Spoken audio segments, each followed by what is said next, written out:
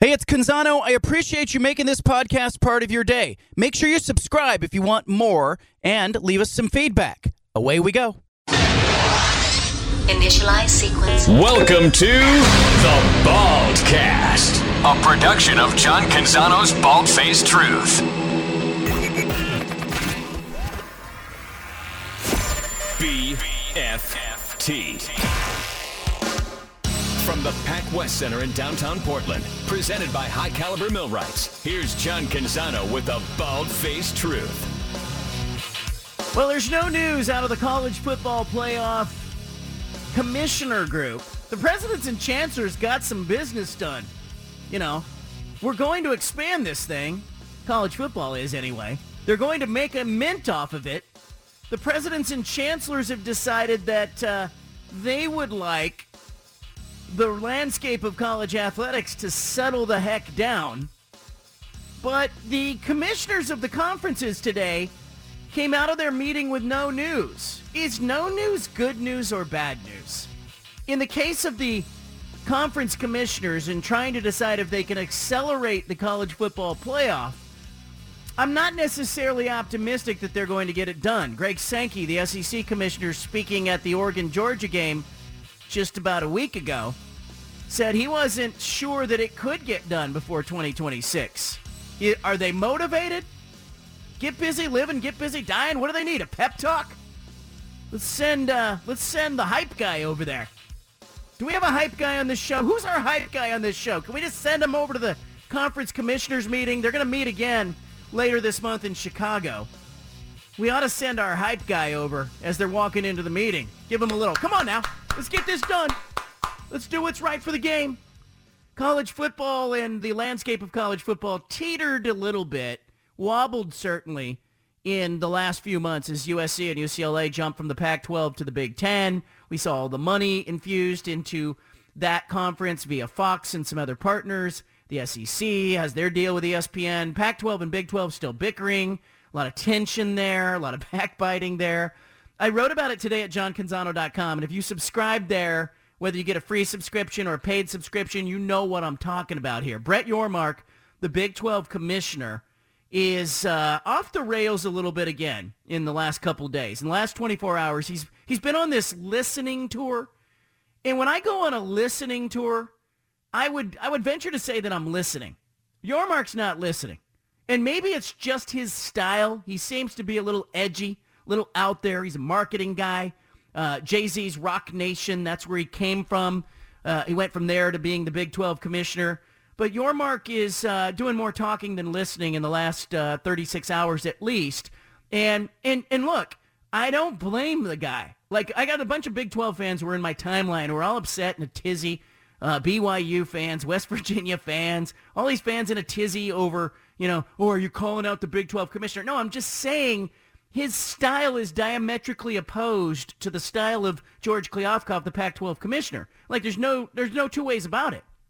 They are both trying to advocate for their conferences.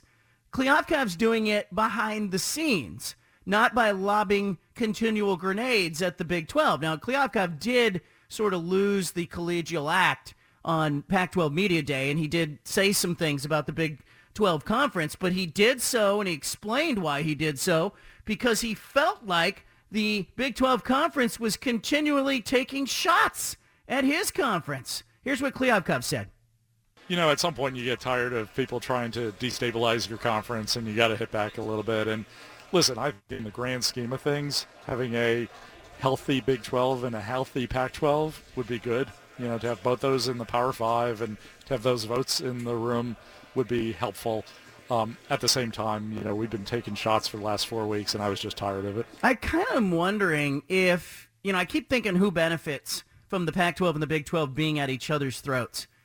Is it possible that the SEC and the Big Ten are cool with what's going on, the tension, the backbiting, all the infighting that is going on between these other conferences? It's also possible that Yormark just is trying to signal to his bosses that he's really busy and he's working. But he came out after making a visit to Cincinnati, and he said that the Big 12 Conference would like to expand and I'd like to go west.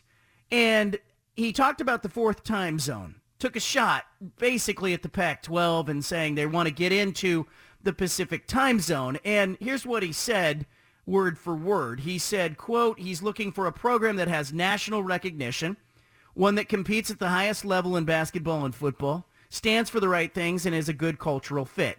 He did not specify a individual school. But when he said out west, I went to San Diego State.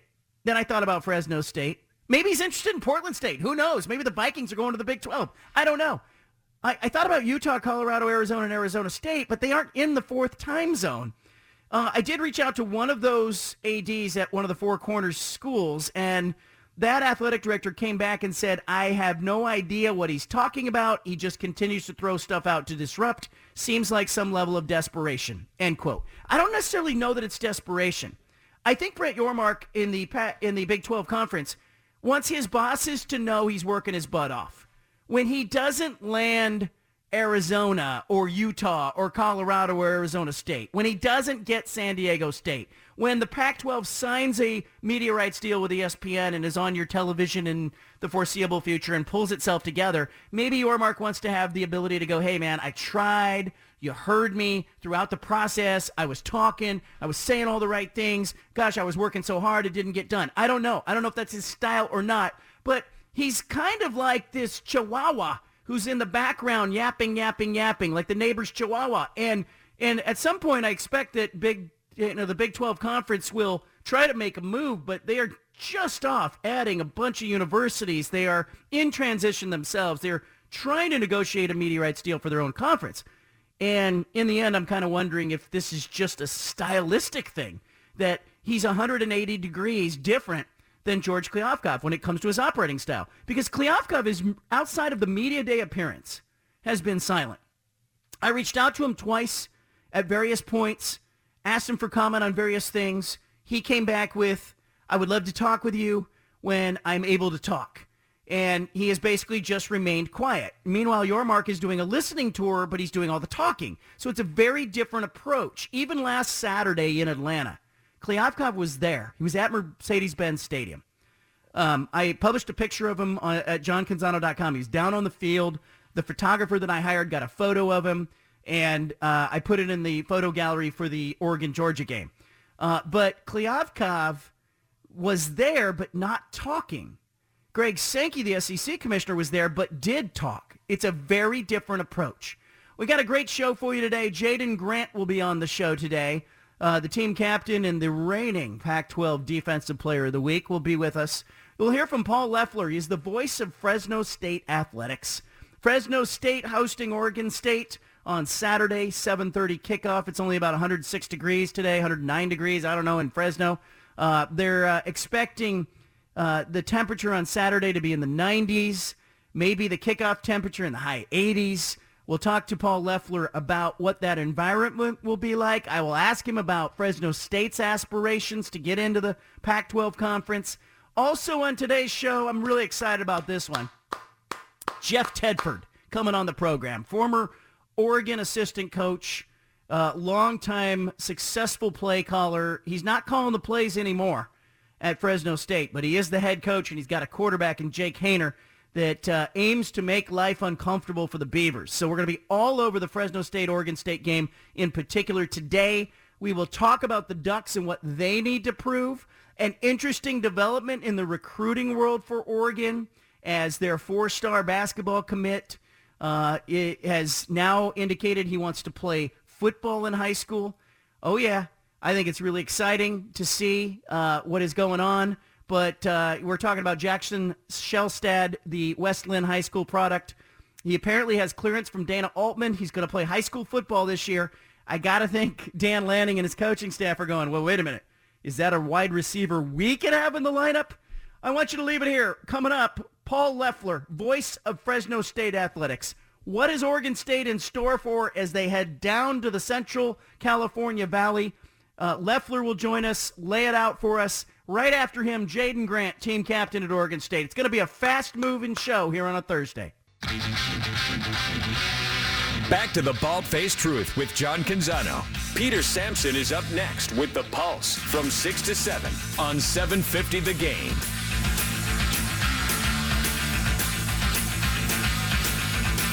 Well, this is a blast from the past for me. When I was in Fresno working at the Fresno Bee, I got to know Paul Loeffler a little bit, and he has become an institution there in Fresno. He is voice of the Bulldogs now, and, I remember you from TV and doing some radio, but, like calling all the games and being the voice, that's pretty cool, man. Welcome, Paul. Hey, great to hear your voice, John. Did you say I need to be institutionalized? Is that what you said? I love it. I love it. Well, some might say that, but no, it's a privilege. And, we honored at the first game the late Bill Woodward, who you remember, who did this for 37 years before I had that privilege. And the Bulldogs are actually wearing a sticker on their helmets all year with BW on there for Bill. So it's when you think about some of the other people who've had this job, like Lon Simmons and Gus Zernial and Bill, it's just a great privilege to serve what we call the Red Wave out here in the Valley. I've tried to explain to the audience sort of the charm of the Central California Valley. When you tell people, if you're traveling, what do you say about the region? Well, you probably eat something that grew here, right? I mean, everything grows here. We feed the world. We really do. And it's great people. And I know I've been up there in the Willamette Valley, too, and there's a lot of similar mentality, I think, and similar people around Corvallis and Eugene and some of the other great towns, and maybe sneaking up into Portland too. But, it's just hardworking people. A lot of people say the Central Valley would be the Midwest of California or the Texas of California, or some say the Bible Belt of California because it's a little more conservative than the Bay and L.A. But it's a diverse group. You have all kinds of different cultures. And Fresno State football is one of those things that brings a lot of that diversity together behind a common purpose. The temperature there has been on the minds of people in our region. Oregon State obviously playing there on Saturday. It's a night game, but give us an idea of what this week has been like and how unusual the heat has been and what you guys do there to deal with it. It has been unusual. There's actually been a little bit of humidity, which, we always say, it gets up to 110 in the summer every once in a while, but it's a dry heat, and it hasn't been as dry. And I guess that has to do with what's happening, down in the South Pacific and all that. But it has been pretty warm. The Bulldogs typically practice in the mornings, so they're done before the real heat. But, man, you walk outside, you feel it. You are in an oven. And I think by game time Saturday night, it's going to cool off into the 90s, and the folks from Corvallis won't be worried about it too much. Yeah, but 90s at night. Yeah, cool off in the 90s, yeah. But it's going to be packed. That's the exciting thing, John. I mean, I know you were here in 2001 when Jonathan Smith was at quarterback and the Beavs were number one in the preseason and all that, and that place was absolutely rocking. And that's what the buzz around here is, that Fresno State fans want to recreate that kind of atmosphere. Give us an idea of, the atmosphere at the stadium. And, it's funny because, like, UCLA fans do not show up when it gets into the 90s. We were just talking about that last week. But the Fresno State fans, this is part of the culture of the city and the region, and people buying in with the Valley and supporting that program. And the expectations this year are so high, with Jeff Tedford back, with Jake Haener back, with depth and frontline talent all over the field. People really believe that this can be a special season. And I didn't expect to see 36,000 there on a Thursday night for Cal Poly to open the season, which got more impressive over the weekend when you saw how thin the crowds were at UCLA and San Diego State, some of these other places. So, this is a fan base that loves its Bulldogs. Maybe a little bit of a front-running crowd. They want to see a winner. I know you were here for the Tarkanian days when Selland Arena was sold out every night. But they see a product and a potential in this year's Bulldog squad that they're going to show up for. So I do expect it to be a sellout Saturday night. When I think of Jeff Tedford, I think of offense. How did they look to you in week one, and what should we expect here on Saturday night? It's a little hard to get a solid read because they took the liberty of experimenting significantly with the offensive line. I mean, the first 5 series were 5 different groupings on the O-line, and I don't know if I've ever seen that in a football game before. But Jake Haener was incredibly consistent. I mean, Haener completed 36 out of 42. He's got so many weapons. They're so deep at receiver. They've got a lot of talent at tight end, too, maybe not quite as deep in the backfield, but they got creative. We saw the Cal transfer Nico Remigio lining up in the backfield on multiple times. He scored a rushing touchdown. It's one of those things where if you give Haener enough time, somebody's going to be open, and he's accurate enough to hit him, and the scoreboard's going to light up. And, it'll be interesting to me to see that offensive line against the Beavers D-line, to see how creative Oregon State gets in trying to apply pressure on Haener. Because if he's able to sit back there and slice and dice, man, he's as good as anybody in the country. How does Fresno State on the defensive side of the ball in your mind? You know, they're pretty high expectations. Kevin Coyle, who was a coordinator way back in the Pat Hill era and has been so many places since in the NFL, been on a national championship staff at LSU. He really knows his stuff. He's a creative mind. There's some depth on this D. A lot of all-time great Fresno State players are the position coaches on the line and linebacker in the secondary. So there's a lot of expectation and confidence. I think the first game there were a couple hiccups. They didn't generate the kind of pass rush they know they're going to need to, but they tackled pretty solid. And I think the real interesting matchup to me this Saturday night is Fresno State's secondary against what appears to be a really quick receiving core for Oregon State and a quarterback in Nolan who throws a really good deep ball. So if he's able to launch a few of those, how does that battle unfold? And is there going to be a moment? You know, the turnover battle was so big for the Beavers against Boise State. Is there going to be a moment in this game where you see that game-changing turnover? And is it Fresno State's D that comes up with it or the Beavers? Paul Loeffler is with us. He's the voice of Fresno State Athletics. Joining us, Bulldogs at, is it Bulldog Stadium now, or did they change the name of the stadium? This is the first year with a different name, and it's Valley Children's Stadium. The naming rights were purchased by a premier children's hospital here in the Central Valley. So we're all still getting used to calling it something other than Bulldog Stadium, but it's still Jim Sweeney Field for the legendary coach. Yeah, give Oregon State fans and people in our region an idea. Like, the visiting locker room, as I remember it, is away from the stadium. You got to walk kind of on the sidewalk. You come down the ramp. That is a pretty, significant, you're walking and the fans are out there. And I can remember people yelling at the opposing teams. I think it's a really tough place to play. It is, and that's reflected by so many teams who come in here. That dynamic that you're talking about, they used to call it the Red Mile, kind of like the Green Mile, because you'd see all these fans everywhere, and they're yelling. It's probably not something you could air on the radio, some of the stuff they're saying. There might be spit flying. I mean, just because they're yelling so loud, I don't know. But they have reined that in a little bit because they've shielded some of those areas. They put up a big fence, so when you're coming down that ramp, instead of the fans being right there, they're on the other side of a fence. So they can rattle that fence. They can still yell, but it's not like they're breathing on you like they once were. Give us an idea of what winning this game would mean for that program. Well, I'll tell you, Fresno State has aspirations of being in the Power Five. And, I know the Beavers are in that situation, too, where they want to stay in the Power Five. And it feels like those dreams are at some kind of junction where they're either going to be fulfilled or they're going to be crushed forever. So this season feels very significant. In the off season, the USC game next week is what a lot of the fans are talking about. But after watching what the Beavers did to Boise State, I think the fans said, hey, we better pay some attention to the Beavers. But this win, I think, carries this momentum forward for another week. It gives them the opportunity to have an even more significant win on the road against a top 10 team. So it's all about momentum at this point. But anytime you beat a Pac-12 team, it's a big deal. Pat Hill, as you remember, used to put those helmets up as trophies in his hallway anytime he beat a Power 5 school. There were quite a few of them by the time he was done.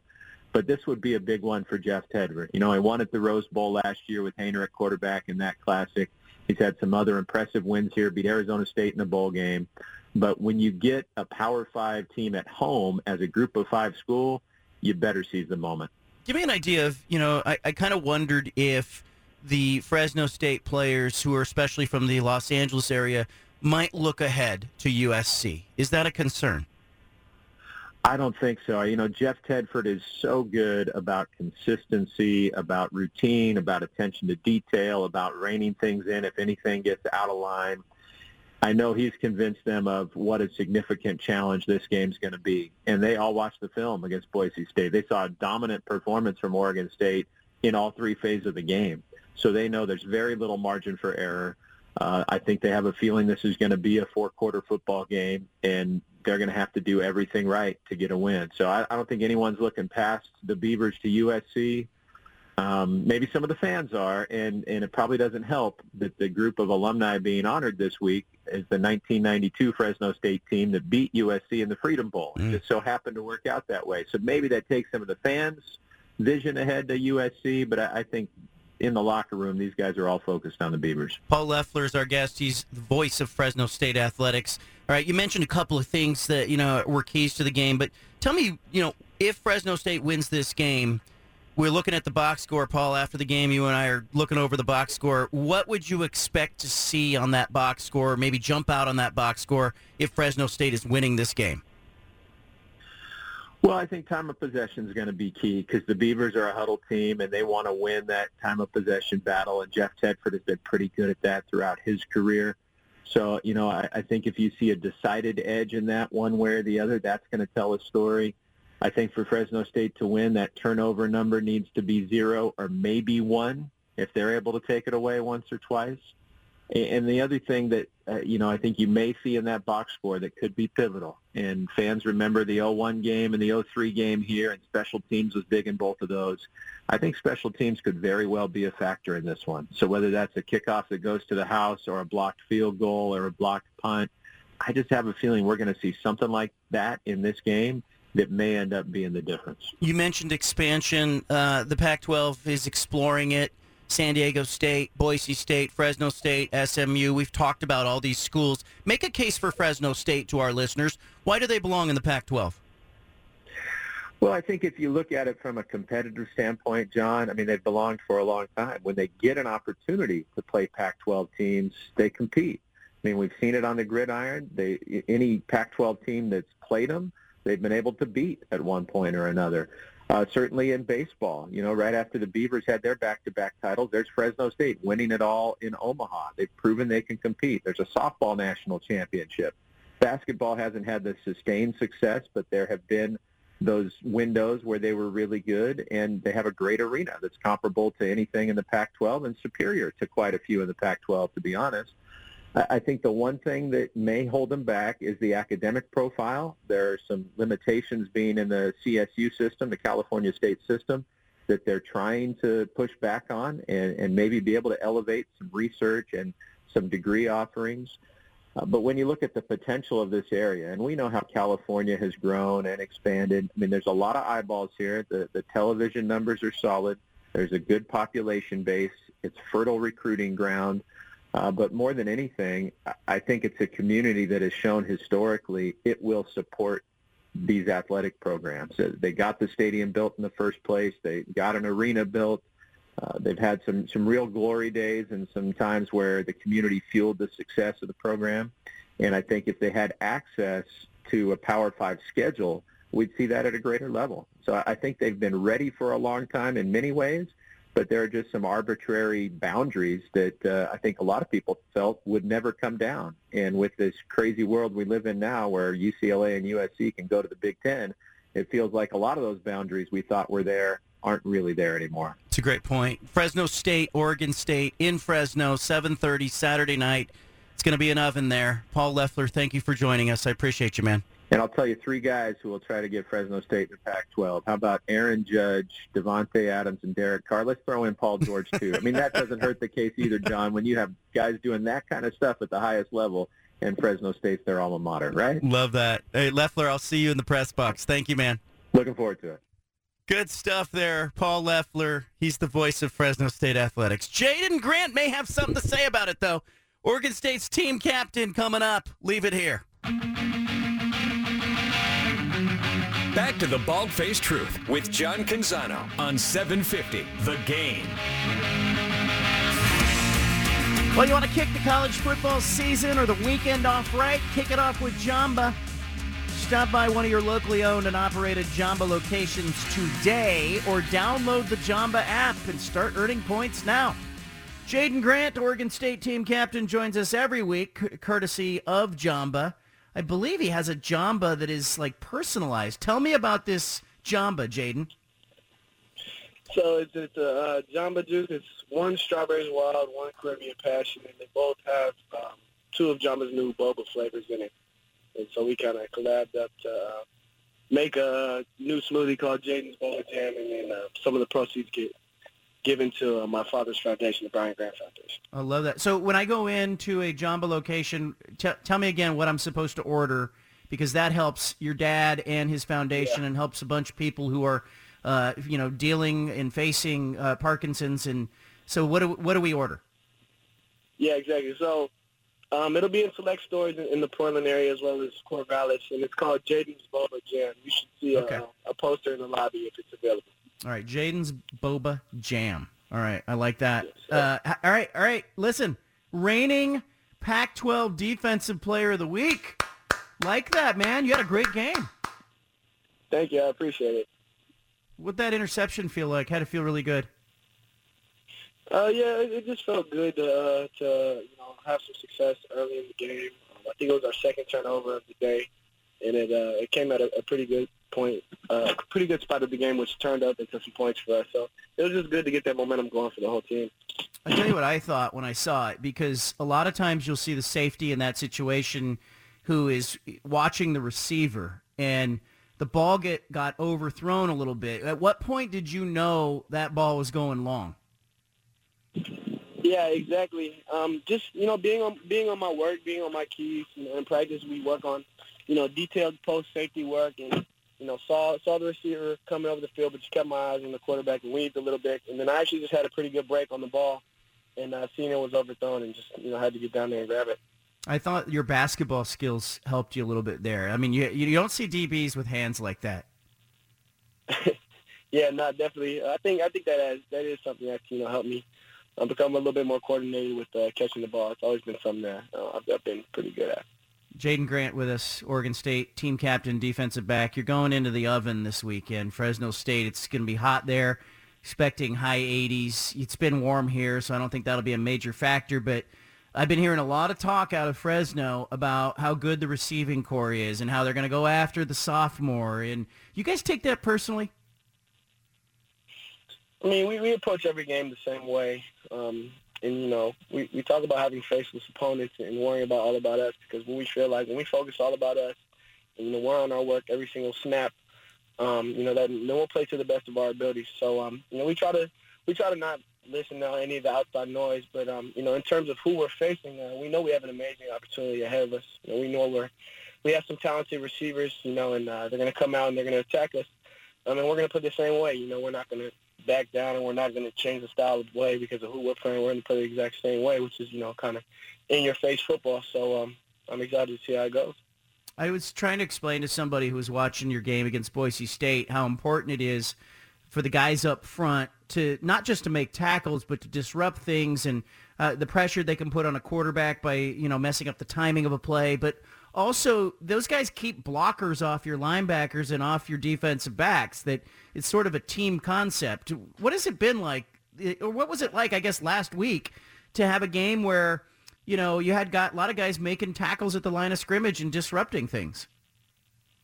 Yeah, it's an amazing thing. Our big guys do such a good job of working for us up front. So we try to reward them on the back end by, really challenging routes and making that quarterback hold on to the ball as long as possible. They're working the same way, just vice versa.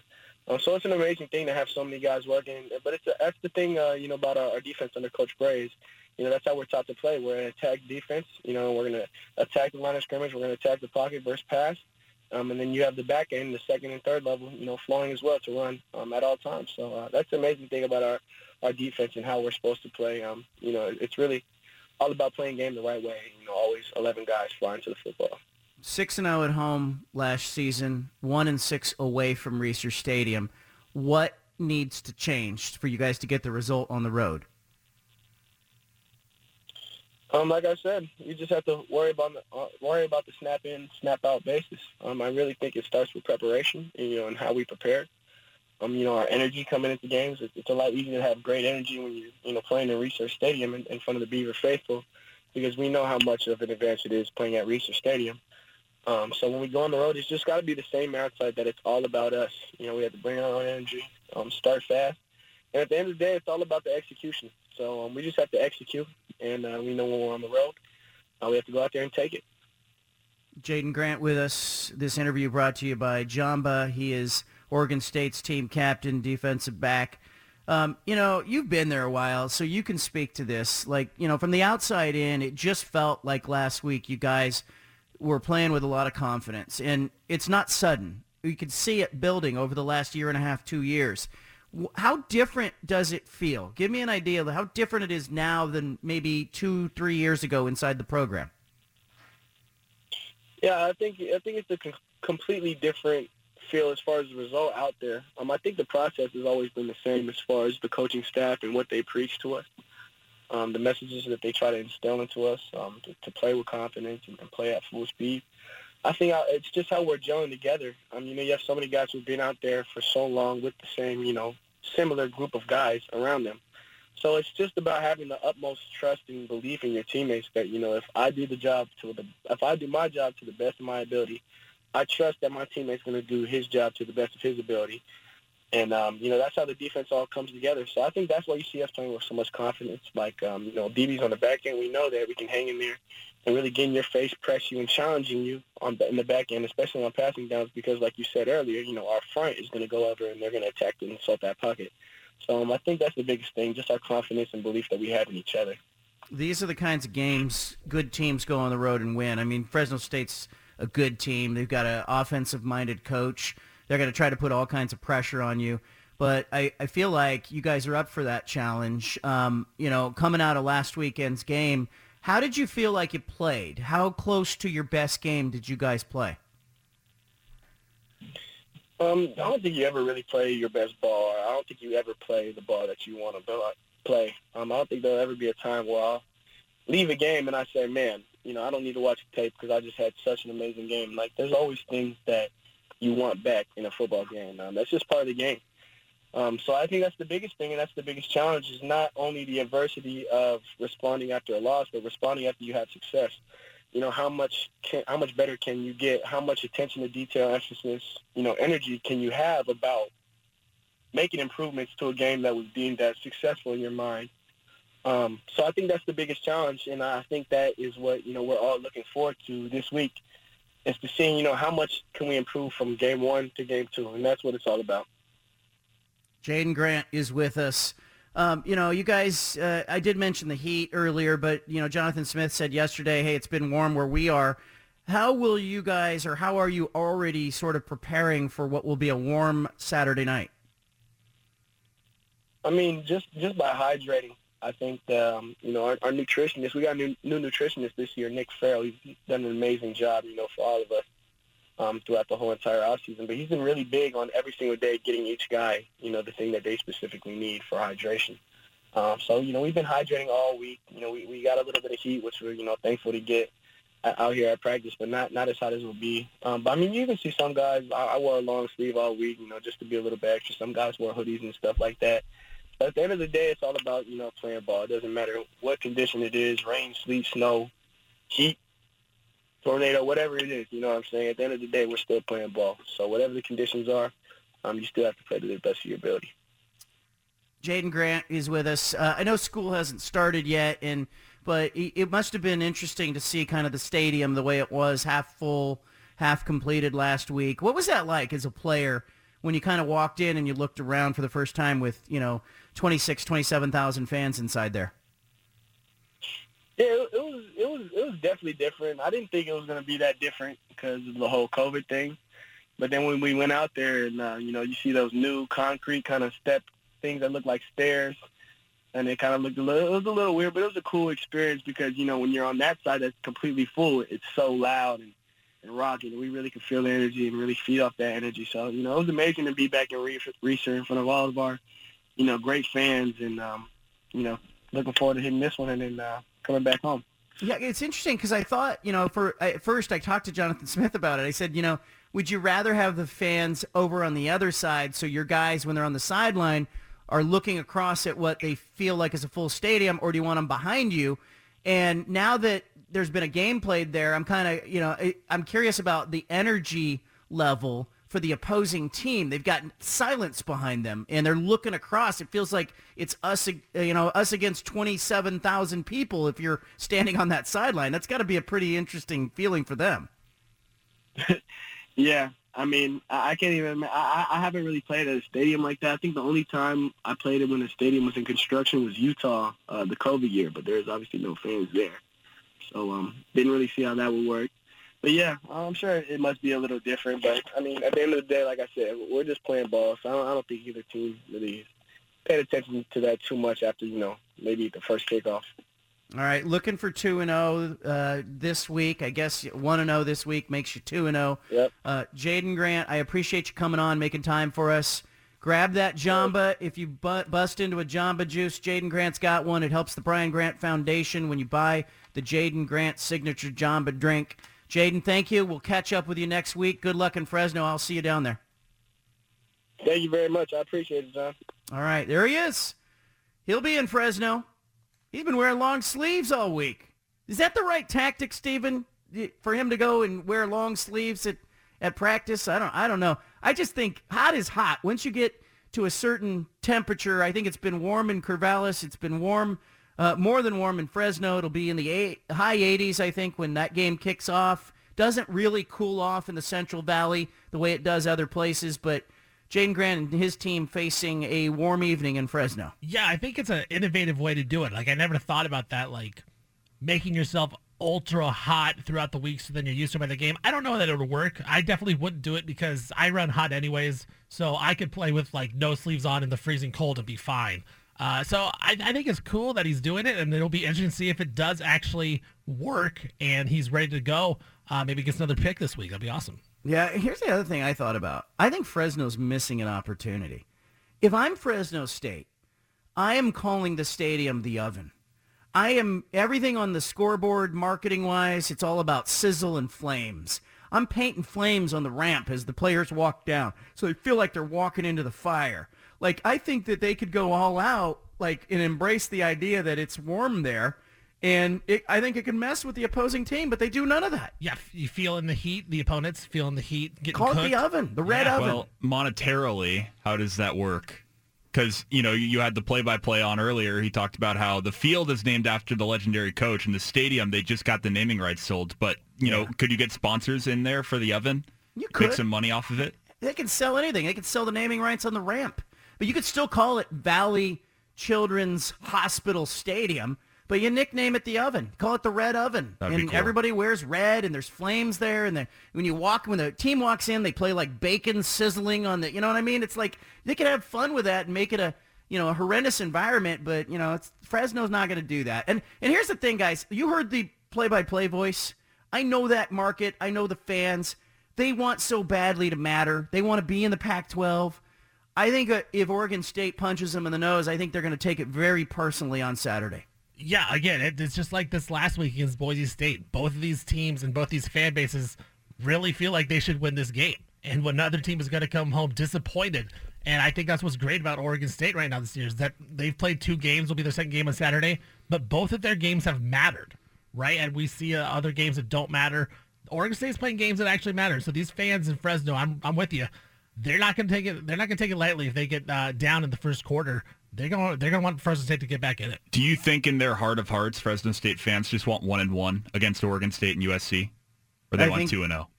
I mean, I think they'd love to be 2-0. I think they know they're probably not going to beat USC, but I disagree a little bit with Paul Loeffler, the broadcaster. I think that a lot of the LA kids on the roster probably circled the USC game and didn't notice the Oregon State game. And I think they'd love to beat a Power 5 team, but I think if they could only have one win, they would take the USC game because I think it means a lot to the kids who are in the LA area who will be playing in that Coliseum, probably for the first or last time in their careers. I agree with you 100%. I mean, I don't know that they're going to, like you said, I don't know if they're going to overlook Oregon State, but yeah, if you choose one, you're going to want to take down USC because a lot of those kids growing up in California, like that's the school you go to, right? If you play basketball, you'll probably want to go to UCLA or Arizona. But if you play football on the West Coast, it's kind of Oregon or USC. Like those are the 2 schools you want to play at. And if you're down in LA, man, yeah, that's the school you want to go to. I actually think that works in Oregon State's favor. I think the fact that the schedule came out, I saw USC right behind Oregon State, and I thought, gosh, I wonder how many of those kids are going to look forward. I'm not saying they're going to overlook Oregon State, but would they look forward a little bit? I think so. Coming up, we'll give our big splash. Plus, we're going to talk about a Pac-12 game in particular that has caught my attention. I think Vegas has the spread wrong. It might be an opportunity for you if you are a gambler or just a curious sports fan who wants to have a dog in the fight. Leave it here. You've got the home of the truth. Back to the Bald-Faced Truth with John Canzano on 750 The Game.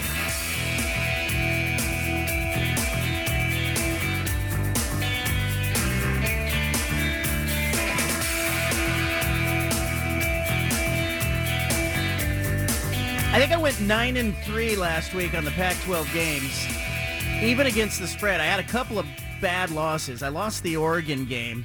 I thought they would be close. I lost the Utah-Florida game. I thought they would be closer. And I lost the Arizona-San Diego State game. Everything else I got right with the spread. So I ended up, like, I thought I had a really bad week because I lost the high-profile games, but I cleaned up on those, Stanford game, Stanford Colgate, USC Rice, Cal UC Davis. I didn't miss on those ones. I don't know. What does that tell me, Steven? I need to be betting the bad games? I guess. I mean, I feel like that those are the harder games to know, right? Like with those big spreads, I never know what to do with those. So I think it makes you smarter. Dare I say smarter for getting those right? I don't know if it does. Because the minute you start thinking that you're smarter, you're done. So let's look. I want to look at a couple games this week here in this segment. In particular, Washington State is at Wisconsin. Cougars are a 17.5-point underdog this week at Wisconsin. Washington State did not look good in the opener against Idaho. I don't trust them. I don't want to touch this game. At the beginning of the year, I looked at this game and thought, I might pick Washington State to win it, pull off the upset. But I didn't see enough in week one to merit me crawling out on that limb. Steven, did you see more? No, I didn't. I mean, how could you, right? I mean, barely beating Idaho. Idaho had 2 turnovers in the game to help Washington State win by 7. You didn't see enough, but John, I keep coming back to, before the start of the year, when we were talking about the Pac-12 preview, we all kind of liked Cam Ward, and we thought he could be one of the top 2 quarterbacks in the Pac-12, maybe the best quarterback in the Pac-12. That was the potential. And so, again, I try not to overreact after one game. So I feel like in the back of my mind, maybe Washington State and Cam Ward can keep this game close.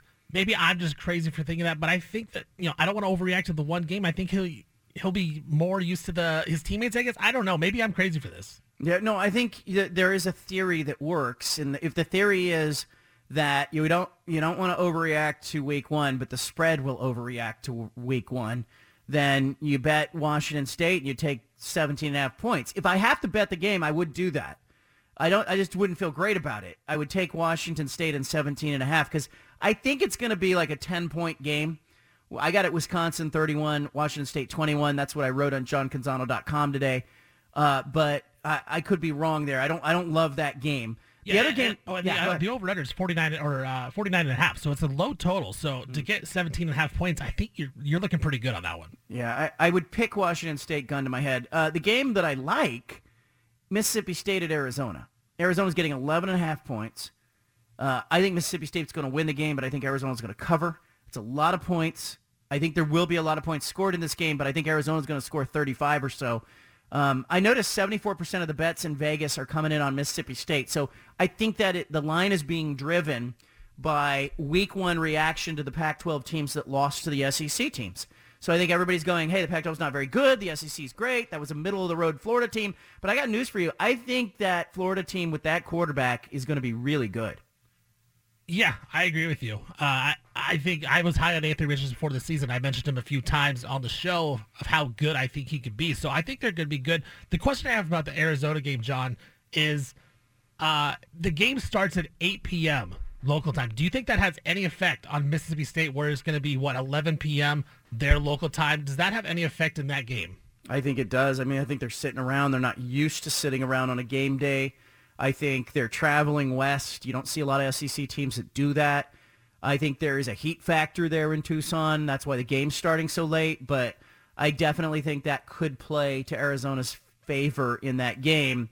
I just think Arizona's a different team. I think the public does not know yet that it's not Arizona from a year ago. So I think there's an opportunity there. I think the spread's wrong. Yeah, I think what a lot of this says is when you have a good quarterback, right? James Lurie may not be the best quarterback in the Pac-12, but he is a very good quarterback and can get wins. It just elevates your team so much, and you saw that he had 3 touchdowns to Cowling, who was another transfer from UTEP, who was a 4th-team All-American a season ago. So, they bring in a lot of new talent. Like you said, it's a brand-new team, and I think we all have a lot of confidence in Jedd Fisch to turn this thing around. Maybe it's a year earlier than we think, and if they win this game, they're going to be 2-0. I think that they should be flirting with a bowl game. Like, those fans should change their expectations. If they start out the season 2-0, beating San Diego State on the road and then Mississippi State at home, you got to be thinking bowl game if you're in Arizona. I am all about that, and I think you're right. And I think Arizona will play in a bowl game. I think they're going to be bad. I think they're going to be a nice surprise this season based on what we saw. The week 1 overreaction. It brings us to our big splash. Let's do it. This is the one thing you absolutely need to know today. Look at it. Where? Down there. The Big Splash. The College Football Playoff Committee met today and talked about moving up the timeline, but they didn't come to a consensus. They're going to meet again later this month in Chicago, but the commissioners of the Power 5 conferences plus Notre Dame's athletic director Jack Swarbrick couldn't come up with a easy solution to move it forward. 2026 seems to be the number. Keep an eye on that. We're going to get an expanded playoff, but we may have to wait a little bit. We'll find out more later this month. Jeff Tedford coming up. Fresno State coach, former Oregon coordinator. He's next.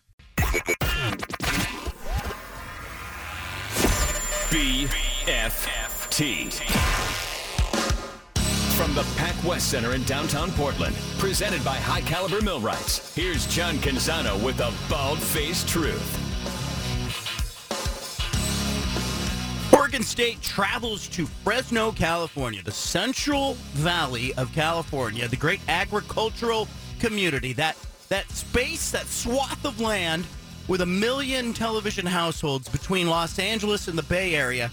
The Beavers are going there on Saturday night, 7:30 kickoff.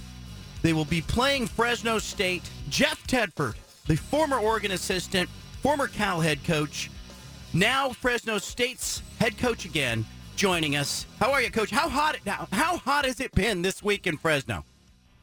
It's been pretty warm. Yeah, we're a morning practice team, so it's just a little over 100 while practice is going on. But then, thankfully, we're not an afternoon practice team because it got up to be about 112 in the afternoon. So by that time, we're all back in our offices. But it's been warm, and some days are different than others because the humidity gets a little bit high. But kind of what we hear a little bit through the summer, so it hasn't been too bad. You got into this game because it's fun and you like football, I presume. But are you having fun? Like you've been in some different places. I think our audience has a tremendous amount of respect for what you do, especially on the offensive side of the ball. But how much fun are you having? Well, it is. It's a lot of fun. Being around these kids and the staff, really is. It fulfills a purpose, and being off for 2 years like I was really kind of opened my eyes to that, on how fortunate we are as coaches to be in this game and be around these young people and hopefully make a difference in their lives and have a chance to compete. Your health, you doing okay? Yeah, I'm doing great. Good. Yeah, I'm doing great. I healed up took about a year to heal up, but then I found out quickly that retirement really wasn't for me. People keep telling me that. The rest of us are all focused on how soon can we retire? How soon can we retire? And then I talk to retired people, especially coaches, and they're like, nah, stay working, stay busy. What kind of perspective does that give you when you get a break like that? A totally different perspective. It really does. The break is one thing, and I had to take a break to kind of take care of some health issues for that 1 year. But then after that, there's a lot of time on your hands, when you're used to being a coach of just continually grinding and having structure every day to something and having a purpose every day, and then you go through all the paperwork with the retirement and things like that. I kind of went through Oregon PERS stuff and all that stuff up there and did my days at Oregon and stuff. And so, all the paperwork was done and kind of the finality of retirement just kind of hits you over the head. And it's like, wow, I'm not sure if I'm ready for that, So fortunately, another opportunity came up to coach, and really happy where we're at. Yeah, you've got Jake Haener at quarterback. It's got to be a lot of fun to work with him. When you see him, how does he compare maybe to some other guys that you've coached over the years? Yeah, he's a special player, a special person. He is very driven to be successful. He's totally committed to the game and to what he does, his preparation. And he's got his arm talent is as good as anybody that I've coached, and so it. But I just think his demeanor, how he approaches a game, and his preparation is really special. And he's a great team leader. The team really rallies around him, and so he's a unique guy in the fact that not everybody prepares and grinds like he does, and so it's nice to see. I've known Jake for a long, long time, since he was about 9 years old. Yeah. It's interesting, your time at Oregon, you were there from, I think, about 98 to 2001, a lot of success at Oregon. What memories do you have of that time? Oh, all great memories. Great teams, players, coaching staff, the camaraderie that we had there.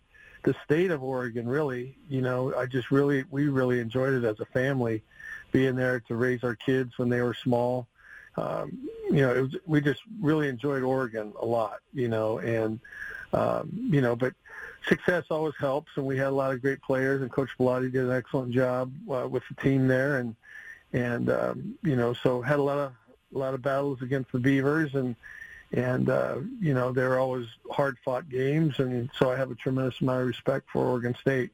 Players always talk about that era at Oregon around 2000, 2001, and how Oregon probably, in a 4-team playoff, you would have been in there. Certainly in a 12-team playoff, you would have been in there. Does that stick with a coach, or do you have to kind of mentally move on? That should have been an opportunity, a window to maybe compete for a national title. Well, there's nothing we could do. We could do about that now. We had success, and that one year beating Colorado in the Fiesta Bowl was pretty big. Had a chance to go to the Rose Bowl one year, and I believe Oregon State knocked us out of that. Mm-hmm. And so we had opportunities to do special things, and we won a lot of games there. And so I don't ever look back at it and say, what if, or have any regrets whatsoever. We did our best to do what we could do, and had a lot of success, and some things went our way and other things didn't, but the year that we beat Colorado in the Fiesta Bowl, I think the day after they flew me out of there, I was the head coach at Cal, so I didn't get a chance to go back and celebrate with anybody, but I want to say we ended up second in the country that year or something like that. So that was fulfilling. That was a special season. Jeff Tedford, Fresno State head coach, is with us. Everywhere you've gone, you have had success. Like, you have made offenses better when you're there as a coordinator. You've made programs better. When you went to Cal, all of a sudden you were in bowl games. I think it was like 8 years in a row you made a bowl game. You go to Fresno State and, you win 10, and then you win 12, and you go to 2 bowl games. Is there some formula to that you're doing? That is it, when you walk through the door, what kinds of things are you thinking about right away as a head coach? Well, I think the number one thing is just surround yourself with good people, great coaching staff and people you like coming to work with every day, and really to try to just create an environment of trust and confidence, and never look back. There's been 2 teams that we've taken over that won 1 game the year before, and we've kind of flipped it, but we never looked back on what happened the year before. It was just looking forward all the time.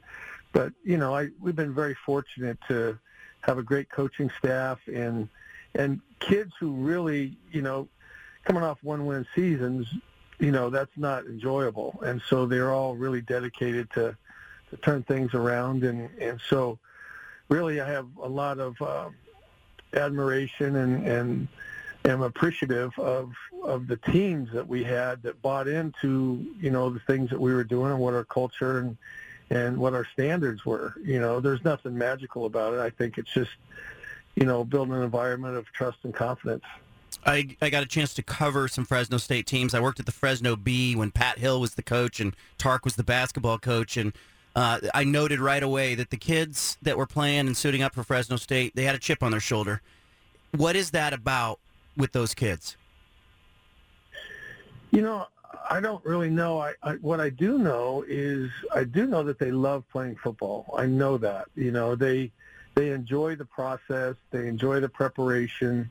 But they love playing football, and they're into it, and I don't know why that is. It's maybe there is some chips on their shoulders, because maybe they're overlooked or what have you, but I think it's really easy when you come to the Valley to really gain that sense of pride in the tradition here, and so that the kids, I think, really come together, as a team and as a family, and they're very close teams. Every team that I've been around here, at least, has been a very close-knit unit, and this one's no different. You obviously got a chance to see some film on Oregon State against Boise State. What'd you see? I saw a very well-coached team, very physical team, very experienced team, guys who run around and play hard. And their defense is very experienced, all juniors and seniors except for the corner, who's a sophomore. And then on offense, they're built behind a great offensive line, who Jim Mahalchik, the offensive line coach, was our offensive line coach for 10 years at Cal, and so I know what kind of work he does. He does a phenomenal job, and Jonathan Smith, got to be around him, and I know what kind of coach he is and the type of environment he creates, and so I have a lot of respect for him. They played very well as a unit, complementary football. They play hard on defense. They got 5 turnovers last week, and offensively they can dominate the ball in the time of possession with the run game, but then they can hurt you with play action pass, big plays over the top.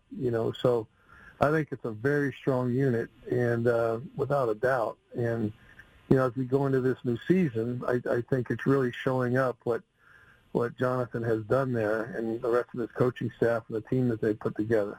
You had a chance to coach with him at Washington and get to know him a little bit, and I do think you had an influence on him as a play caller, as a consultant, and I think that's really neat. When you are calling a game, help us out. Like I always try to make the audience smarter, make me smarter.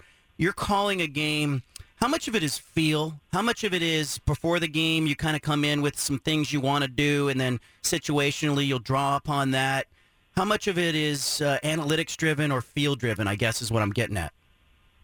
Well, I think the game's changed a little bit with the analytic thing, but I don't call our plays anymore. Coach Moore does here, and, but I sat in the booth with Jonathan when he was calling the plays at UW, and I thought he had a great knack for calling plays. But I think it's through a lot of film study. You watch a lot of film, and you rehearse the game plan in your mind over and over, and I think typically good play callers know the next play before they call the first one. They're setting things up either for the next play or the next time they get on a hash mark or next time they get in a certain field zone.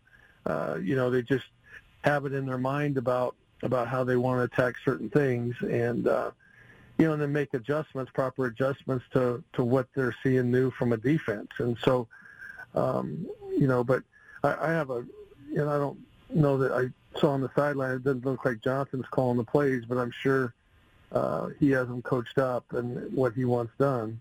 And, so they do a very nice job. And I think the other thing is having an identity, and they certainly have an identity on offense. There's no question about that they're going to come downhill at you, and but they have their gadget plays that they get you, and, they make you kind of overload everything to try to stop their run, and then here it comes, a big play action or a reverse or, a double pass or something like that, So they're very dangerous, and they do a very nice job of play calling there themselves. You hit on something there, because we always think of coaches as control freaks, but, you were a play caller. Now you are the CEO of the program. I think Jonathan's letting, Brian Lindgren call the plays. He may be in his ear a little bit. But is that a hard thing to do, to give up control of something that you were in control of at a lot of different stops? It is. Yeah, it is at first. And, but I remember when I was a play caller, and if and thankfully people left me alone to call plays, but I've also been from time to time where people are in your ear about, hey, call this, call that, and you're trying to get in a rhythm and set things up, and then all of a sudden you have to call something different. And so I have an appreciation for the head coaches who let the play caller do his job and not disrupt him. And there may be a time where you get in a certain area and say, hey, how about this or how about that? But mainly just try to leave them alone and get in the flow, and I have a lot of trust in our guy calling plays, and it looks like Jonathan does as well. Coach, before I cut you loose, you coached a bunch of guys who have won Super Bowls, Trent Dilfer and Aaron Rodgers, been first-round picks, David Carr, Joey Harrington, Akili Smith, Rodgers, Kyle Bowler. I mean, you've been around some good ones and played a role in that. What does that mean to you to kind of look at that group and see what you have done to help develop them? Well, it's really special and neat, I think, looking back now. At the time, you really don't get into that all that much of kind of looking at what happened. But I think the 2 years of looking back and seeing how they've all grown too, and what they're doing now and those type of things. Obviously, Aaron is still at it and probably the best in the game in my opinion. But we went through a lot. Those guys, all those first-round draft picks, they worked very hard at it. They were students of the game, and they were dedicated to their work. And I felt like we all had great relationships, and so I was always really proud that they were number one draft picks, right? But they earned that, and that was on them. I was just there to help guide them, but all those guys put in a lot of hard work to earn that. Back in the day at Fresno, Pat Hill used to say, "Hey, throw us a bone. Let us have a shot to compete for a national title in a given year." And I was there when David Carr and the Bulldogs were running wild, right? This new expanded playoff, how important is it for you to see the Mountain West, to see Fresno State have an opportunity to compete in that kind of tournament? Well, I think whether it be us or the Mountain West or whatever, I just think expanding it is the right thing to do. I think there's so many good college football teams out there that, maybe they hit their stride at a certain time in the year or what have you. So I do think that having 12 teams, if that ends up being finalized and ends a go, then I just think it's good for college football in general, not necessarily for us or our conference or anything like that. But I think if people have special teams and special years, then I think they should have the opportunity to compete for it. Coach, I appreciate you. I like watching football games. Are you able? That's another question. Are you able to just watch a game ever, or are you always looking at formation, secondary coverage? What's going on the field, or can you just sit back and watch? No, I kind of watch it as a coach. I don't watch it as a fan. Yeah. I'm always pressing my remote, running it back and forth, and my wife. It's like you're in your office. It's funny how, your remote control doesn't work exactly like the clicker in your office, but you're always trying to get it to rewind. So I watch it more. I think, the first year I had off, I think I was more of a fan, but now I kind of watch it. I'm back to the old days of kind of evaluating things and seeing what are good plays and ideas and different ways to do things. Jeff Tedford, thank you. Thank you for your time. Good luck to you on Saturday. I will see you at the stadium. John, always nice talking to you. Thank you. Take care. You too. Really interesting talk there with Jeff Tedford, the Fresno State coach. He has been, people in the state of Oregon know him well, obviously, from his time at Oregon, but he has been all over, from the Canadian Football League to being at Fresno State as a quarterbacks coach and then a coordinator and then Cal's head coach and in the NFL with the Buccaneers, of course, and then at Washington, and now back at Fresno State, healthy and doing well. A big get for Fresno State to get Jeff Tedford back in the fold. A big game coming up Saturday. It's going to be warm there. It's going to cool off a little bit for game time, but I think it'll be in the mid to high 80s at kickoff at Bulldog Stadium or whatever they're calling it now. Good stuff with Jeff Tedford. I want you to leave it locked in. You got the bald-faced truth statewide. Back to the Bald-Faced Truth with John Canzano on 750 The Game. I think this could be potentially a really good or a really bad segment of radio. But I'm willing to roll the dice. Maybe it's 17 years of experience. Maybe it's the gambler in me. I don't know. Anna's popped into the studio. I have two topics I want to deal with here. First of all, I said to Anna during the commercial break, do you think we should talk about the Queen? Queen Elizabeth, may she rest in peace, has passed away. Anna, you said... Don't do it. Your listeners don't care. I got in Steven's ear during the commercial break. I said, Steven, do our listeners care about the Queen? No.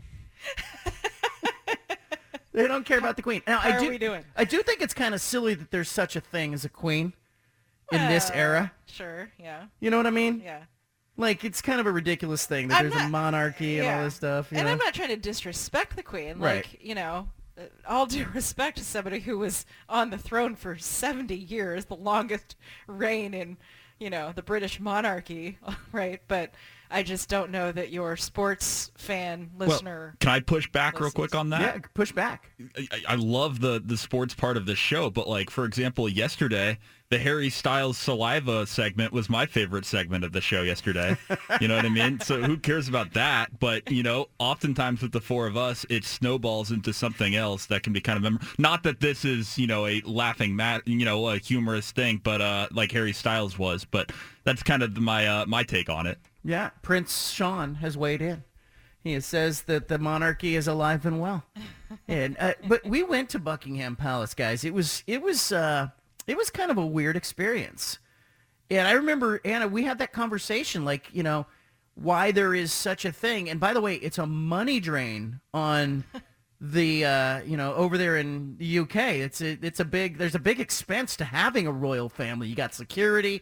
You got a bunch of events that need to be put on. There's a whole, like, the ballyhoo and the tomfoolery of this thing costs some money. I saw people wondering whether, like, the games tonight, NFL games, will have a moment of silence in respect for the Queen, and that's up for debate because a lot of people are like, wait, why would we have a moment of silence for the Queen across the Queen pond? would want us to play on.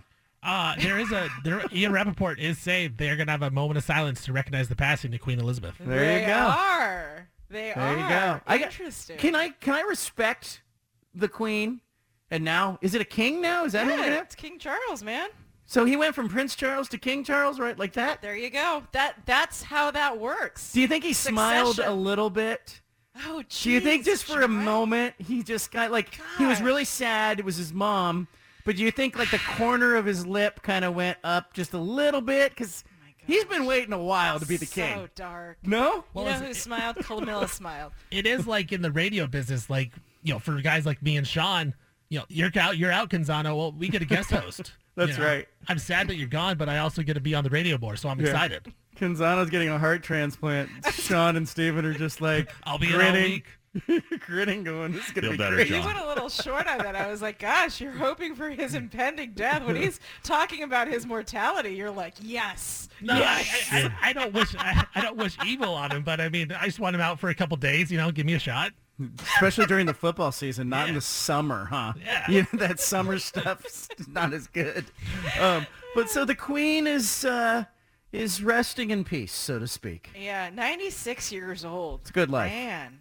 That's a good life. Where are you on the moment of silence thing? Do you think it's weird that NFL games tonight will, honor her passing with a moment of silence? I don't know what it's even about, moment of silence. Like, I feel like, when the shooting happened in Uvalde and everybody was, everybody's moved by that. That's a moment of silence. Yeah. The Queen, she's 96. That's a good life. Yeah. She did a lot of good things. And you look back at her life and you're like, that's a life well lived. Like, we should be applauding that. It's not a tragedy. You know what I mean? Yeah. I feel like a moment of silence should be reserved for a tragedy. Can we have a little bit of guidelines on the moment of silence? So we should have like a standing ovation. Yeah. The Queen is dead and the whole stadium does the wave. Say, that's for Queen Elizabeth. Yeah. What a life well lived. Yeah, the monarchy would really like that. That would go over well. Yeah, that would go over real well. Especially from Americans. Yeah, right, from Americans, from those Yankees. I wonder if, like, this is going to mend the rift between old Harry and Meghan, how they left their royal titles and stuff. Yeah, but wasn't their issue was not with Grandma. No, it wasn't with Grandma, but I mean... Their issue was with the lifestyle. But what I'm saying is, like, with her passing, they're obviously going to have to make their way back to England for the funeral and everything, and I wonder if that will somehow, bring the family I don't know, man. back together. I kind of feel like that ship sailed because didn't they just walk away from, like, they didn't want to have to do all the stuff that the royal family has to do, but they still get, like, it's not like they're living in poverty, right? Like, they still living a good life and they're traveling all over. They just don't have to go to all these events and pretend to wave and be happy. I know. One of the headlines I saw recently was they weren't sure they could afford that mansion in Montecito they're living in. I was like, oh gosh, some serious nail biting for them. You have to crawl back to the king. Yeah. And say, they're digging in their couch for some spare change for that mansion. Nah, I don't think it changes them at all. All right, second part of this segment. It's more of a media strategy question. And Anna, I think you are uniquely qualified to speak on this. Brett Yormark, the Big 12 commissioner, has been very outspoken, and he's banging the drum a lot, and he's causing a lot of unrest in the Pac-12 footprint, talking about he wants to go west, he wants to get into the fourth time zone, there's posturing like he would like to come after some Pac-12 schools. Doesn't seem like the Pac-12 is going to splinter or anything. Meanwhile, on the other side of this, George Kliavkoff's been very quiet. Mm-hmm. Outside of Media Day, where he fired back and kind of was not collegial, he has been silent. He hasn't made any public comments. There is some speculation out there that is Yormark getting it right by showing his conference how hard he's working and talking all the time and drumming up all the conversations. Is Kliavkoff missing something by either not himself saying anything or not maybe even leaking anything about their ongoing media negotiation? What's the right play? I don't think it's necessarily bad for Kliavkoff to stay quiet if there's nothing to be reported right now.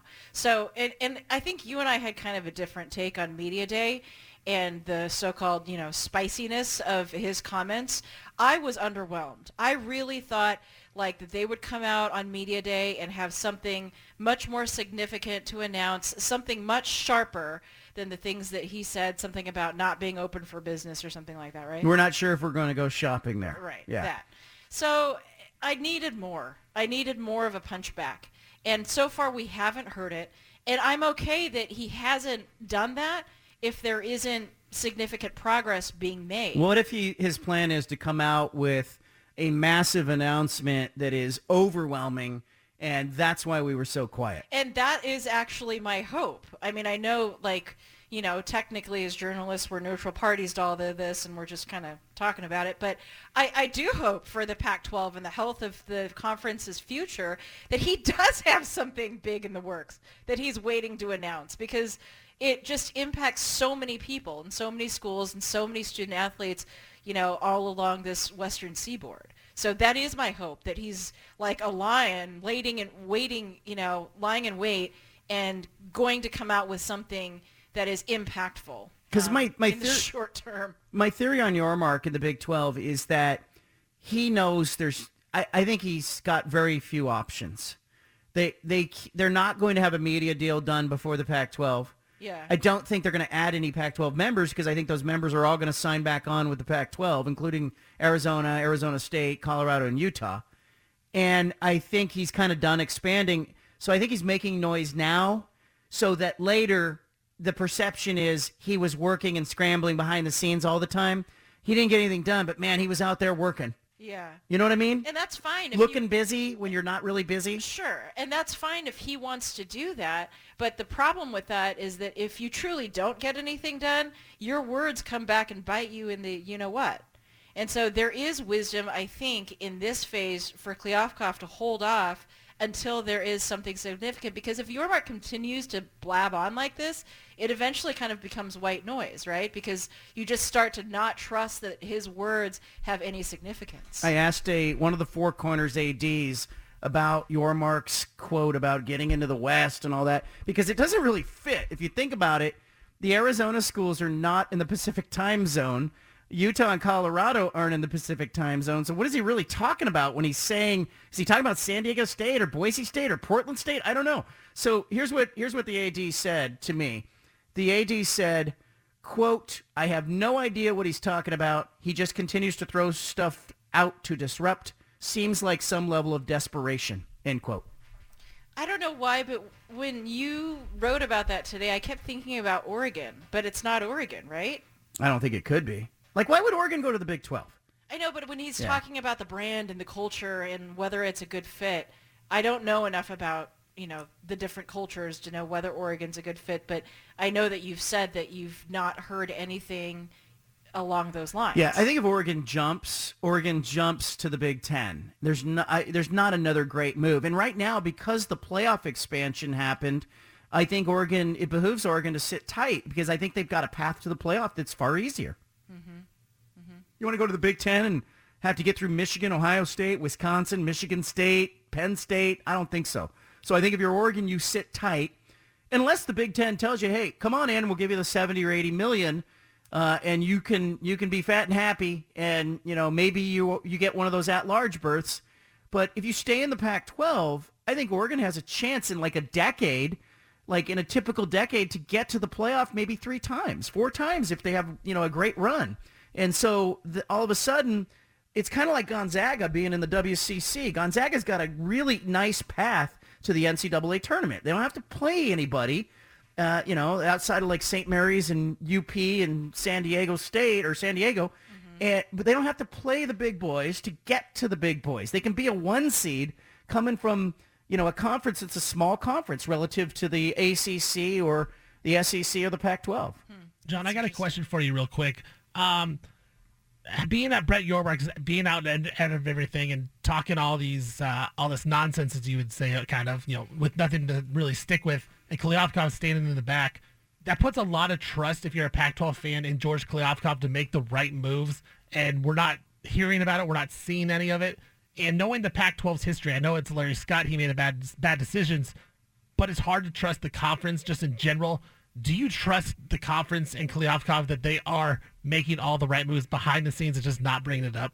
Mostly. I'm a little worried about the Pac-12 presidents and chancellors. I think Kliavkoff's smart, but he's dealing with some people like Michael Crow at Arizona State. They were enablers. They were enablers for Larry Scott for years, so that does make me a little uneasy. I do think Kliavkoff should be talking, Anna. I think he should be talking a little bit. Do an interview. Do one interview where you say, hey, we're having tremendous discussions, we're feeling good.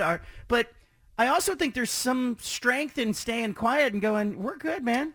I don't know. That's a hard one because the people that I consult with on media issues, what I always tell clients is, hey, as much as possible when there's major news, you want to be the person controlling the narrative. And whether that means that you're leaking information to reporters because you don't want to be the direct source, named source on a story, or if you are selective in the interviews that you do.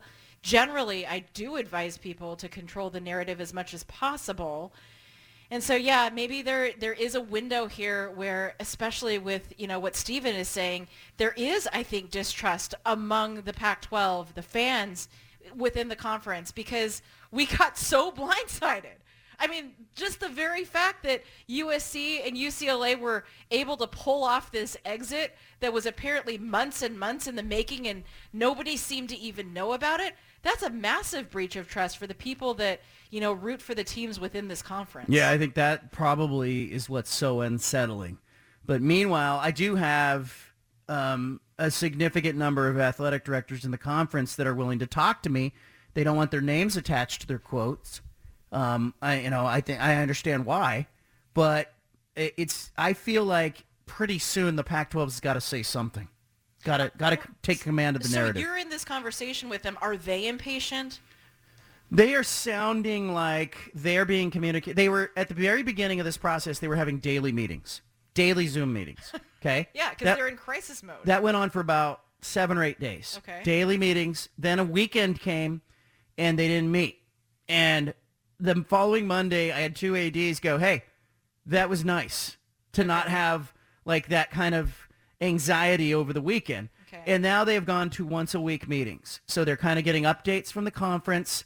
And what I'm being told, and I'm just going to kind of paraphrase what I'm getting from a few ADs, they feel like as long as Oregon stays in the conference stays together, the 10 members. If Oregon leaves, I had one AD say, if Oregon leaves, it's run for the hills. And and I think we all kind of knew that. I don't think that's breaking news to anybody. But he said, look, if Oregon doesn't leave, we're pulling together. Like, this is not, why would anybody go to the Big 12 to have the same amount of money? Okay, this gives me anxiety because that is just not a healthy dynamic.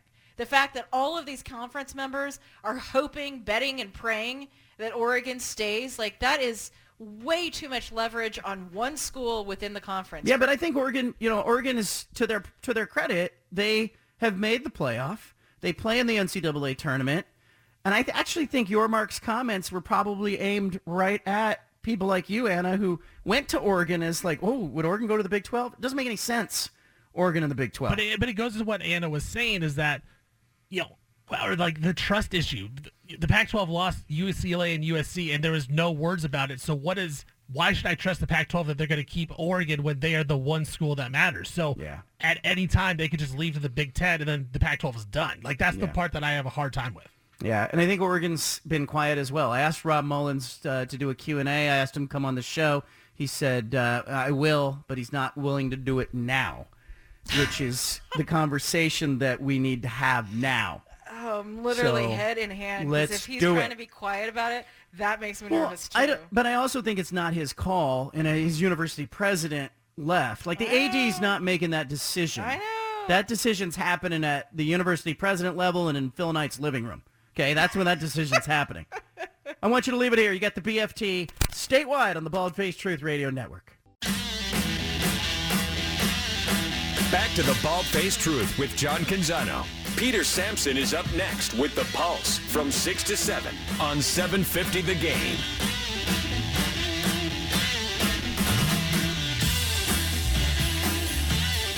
NFL fans, we will have NFL Week 1 action right here on 750 The Game in Portland coming up just after 5 o'clock. If you want to hear the NFL game, Buffalo taking on the defending Super Bowl champion Rams. Well done by the NFL to get that matchup. We talked about it yesterday. The NFL does a number of things well.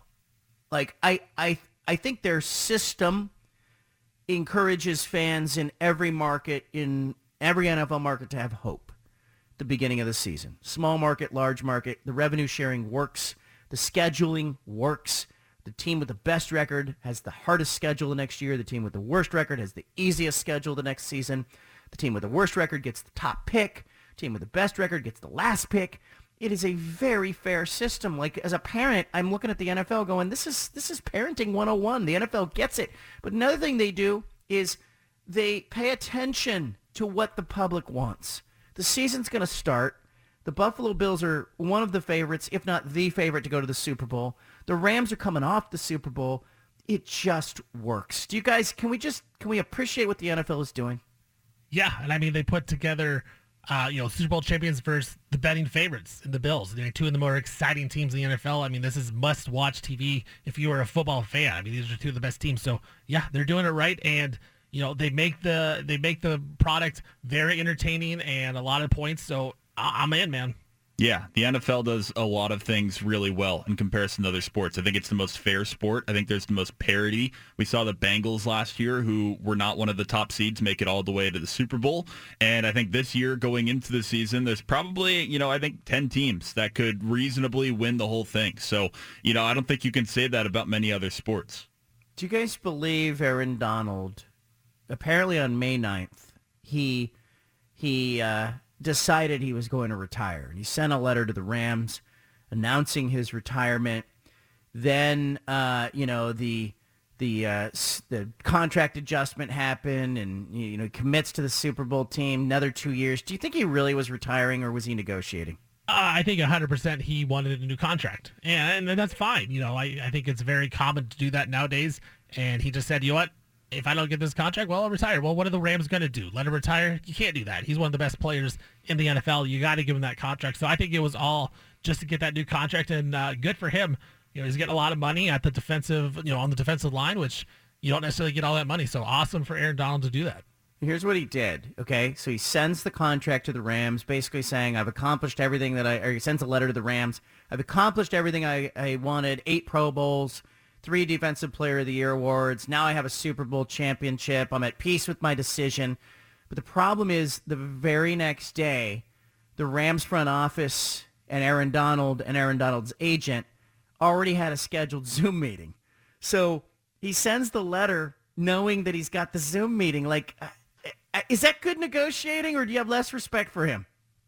No, I'm fine with it. I mean, any way to get as much money as you can, I'm okay with it. I mean, that's not the way I would have done it, but it worked for him. Got $40 million out of it. Yeah, Extra $40 million. I guess maybe I should do it that way. That's my problem. There you go. Send a letter. I'm retiring during this commercial break. Yeah. And I've done everything I came here to do. But May the 9th, he did that. And rumors went out. Of course, his agent probably told somebody who told somebody. But all that went out. But I think it's really interesting to see a guy negotiating that. Other games this week that you're looking forward to. If you could only watch one other game than the Buffalo Bills and Rams game tonight, which game are we watching this weekend, guys? Do we have to agree on it, or are we watching on separate TVs? I think separate TVs, because my answer is going to be, my own selfish team that I root for. It's Dolphins versus Patriots. I don't think I could talk any of you guys into that one, but I'm just so intrigued to see what Tua's going to look like and what the new look Dolphins are going to look like this year. Objectively, I might go Buccaneers, Cowboys. I might go Chargers, Raiders. I think that one's going to be a lot of fun. Yeah, I think just the initial thought was Chargers, Raiders, or even the Broncos at the Seahawks. I know the Seahawks aren't very good, but I think it will be fun to watch Russell Wilson back in Seattle on Monday night, where usually they are pretty crazy up there on those Monday nights in Seattle. So I think those are the 2 games. If I had to choose one, I probably would go with the Raiders-Chargers, though. I think that's a budding rivalry. Obviously, Justin Herbert, local ties. I think that's the one game I would watch. Are the Dolphins a playoff team, Sean? Yeah, totally.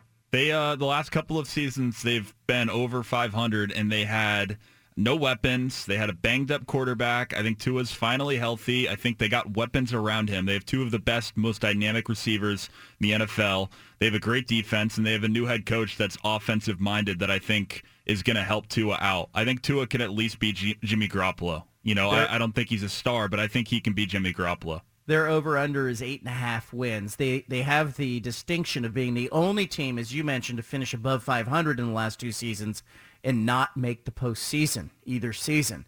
So they're the only team that has done that in the last year. So will they miss the playoffs for a 6th straight season, or will 9 win? Will 9 be enough to get them in? AFC is so good. I mean, not anymore because it's 17 games. So I think pretty much it's kind of 10 and 7. 9 and 8's not good enough. Yeah, I think 10's going to be good enough. I mean, man, you got all of the AFC West. You've got the Bengals and the Ravens. You've got the Bills. There's so many good teams. Colts, Titans. The game I want to see is the Niners. I want to see if they can, if Trey Lance going to be any good. Like I'm shocked that the Niners are being viewed as a top 6 team in the power polls that come out before the season. I expected them to drop some, be like 10th or so. That I keep seeing them around 5, 6, and 7. I don't get it. Why does that surprise you? They made it all the way to the conference championship last year, and maybe they upgraded at quarterback. Yeah, maybe. But I watched the preseason. That's why. And their quarterbacks were running for their lives. They couldn't block. I don't know what's going to change. It's opening now it's opening day, and all of a sudden they're going to start blocking people. I just don't. I think that they lost one of their offensive linemen via free agency. They had another guy retire. I just don't think they replaced the divots there, and now they're putting a young quarterback back there. That I am bracing for maybe a little bit of a fall off by the Niners this season. All right, leave it here. You got the BFT. Back to the Bald-Faced Truth with John Canzano on 750 The Game.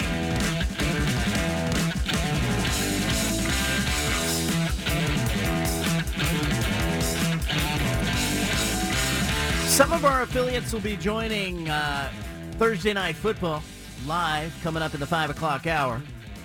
Others will be carrying other stuff like this radio show. Andrew's in Portland. Andrew in Portland wants to talk about the NFL and Queen Elizabeth. Go ahead, Andrew. Hey, just to back up a little bit, I kind of was wondering, what the reaction that I get from people kind of around the water cooler is the collective shrug over the passing of the UK monarch, and I wonder. Yeah, I can't hear you. Your phone's bad. Guys, do you know what he wanted to say? Yeah, I talked to Andrew on the phone. Okay. What do you want to say? He was saying that the reason that they're doing the national anthem thing tonight, with Queen Elizabeth, or the moment of silence, I should say, is because the NFL might have a little bit of, incentive to try to break into England. They've been trying to do that for years. NFL London, NFL Europe, play games over there, put a team over there. So it's a conspiracy. Show business, not show friends. The Queen, let's honor the Queen so that the good people there understand we're serious about maybe making some money over there. That's what they're saying. Always money involved. Just disappointing. Just do things because it's the right thing to do or the wrong thing to do. Don't do it. Don't let money be that driving force. But yet, alas, too often, we're in a situation like we are here with the Queen's passing and the NFL wanting to have this moment of silence tonight. Will you guys honor the Queen with a moment of silence as the NFL game kicks off? Or is that just for the people in the stadium? I will definitely do it as well. I'll have a moment of silence. I'll probably be, in my car or something, but I will be silent. I'll turn the radio down even at that point. It'll be completely silent in the car. No noises. Here we go. I love it. There you go. Classy guy. See? That's why he's here. That's why you come to the show. Coming up, we're going to do the 5 at 5. I have 5 wild stories that are taking place in sports. The 5 at 5 is pretty spicy, so I want you to leave it here for it. If you're reading me at johncanzano.com. That's where you find me. I've gone rogue. If you want to read me at johncanzano.com. I love it. I feel like I'm in a one-on-one relationship with the listener or the reader in that sense. The minute I file that column, it goes right to your email inbox, and I appreciate everybody who is already subscribed and following me. You can get a free subscription. You get a paid subscription. Do what's right for you, but make sure you go to johncanzano.com and make sure you sign up so you don't miss anything. You want to be there for it. All right, coming up, we're going to talk about the NFL, and I'll give you my 5 at 5, and it is spicy. I'm not just saying that. I found 5 really good, interesting stories that I want you to know about. Going to make you smarter and make your drive, your commute, your run, whatever you're doing right now, a little more interesting. Home of the Bald-Faced Truth with John Canzano. Weekdays 3 to 6 p.m. 750 The Game. It's 5 o'clock. Sean McVay was getting a contract extension. Now we know Les Snead, the general manager who worked in tandem with McVay to help lead this team to the Super Bowl title last year. He got one as well, both through 2026, both big money extensions that make them one of the highest paid coaches, one of the highest paid general managers in the NFL. The Rams, after winning the Super Bowl, have officially extended the contracts of head coach Sean McVay and general manager Les Snead through the 2026 season. Well, we got the new season tonight. The NFL's back. The betting favorites, the Buffalo Bills, come to L.A. to play the Rams. 5:20 kickoff. We'll have the game right here on 750 The Game. Bills, 2.5-point favorites on the road. With some good news for the Rams, as Matthew Stafford has said there will be no limitations tonight, as he had an off-season procedure on his elbow to deal with pain he had in his elbow a season ago and some more pain he had this training camp. Clemson football coach Dabo Swinney has agreed to an extension to stay at Clemson. The deal is 10 years, $115 million, making him the highest paid coach in total compensation and second in per year salary. From the Cascades to the coast, Frost Brewed Coors Light is keeping Oregon and Washington sports fans chilled all season long. Coors Light, made to chill. Mr. Plywood, family-owned Mr. Plywood is here and ready to help with your home improvement projects, offering free local delivery with a minimum purchase. MrPlywoodInc.com. From the Beavers and Toyota Sports Desk, I'm Stephen Vaughn. 750 The Game. BFFT. From the Pac West Center in downtown Portland, presented by High Caliber Millwrights, here's John Canzano with the Bald-Faced Truth. Looking forward to 503-417-7575. I'll take your phone calls in this segment, but also I'm giving you the 5 at 5. 5 spicy stories that are going on right now. Let's take it away. The 5 at 5. Well, Major League Baseball is going to look a little different if Major League Baseball has its way. That's right. They're talking about the introduction of a pitch clock, a ban on the defensive shift, and larger bases for next season. All of those things are expected to be approved in a vote that will take place tomorrow morning 9 a.m. Pacific time. The league has the power to push through the changes. The commissioner's office has the majority of seats on the sport's 11-person competition committee. It was newly formed this year as part of the collective bargaining agreement. Major League Baseball has 6 appointees on the panel. They can do whatever they want. The Players Association has 4, and there's 1 umpire on the panel. They will decide this tomorrow morning. It's not clear how the Players Association will appoint their members of the committee, but the pitch clock would require the catcher to be in the catcher's box, the hitter to have both feet in the batter's box. The timer will start when the pitcher has the ball. There's a 30-second clock between batters, except for the final out of an inning. By the way, pitchers who violate the clock, they get an automatic ball. Ball 1. I didn't throw the ball. You took too long.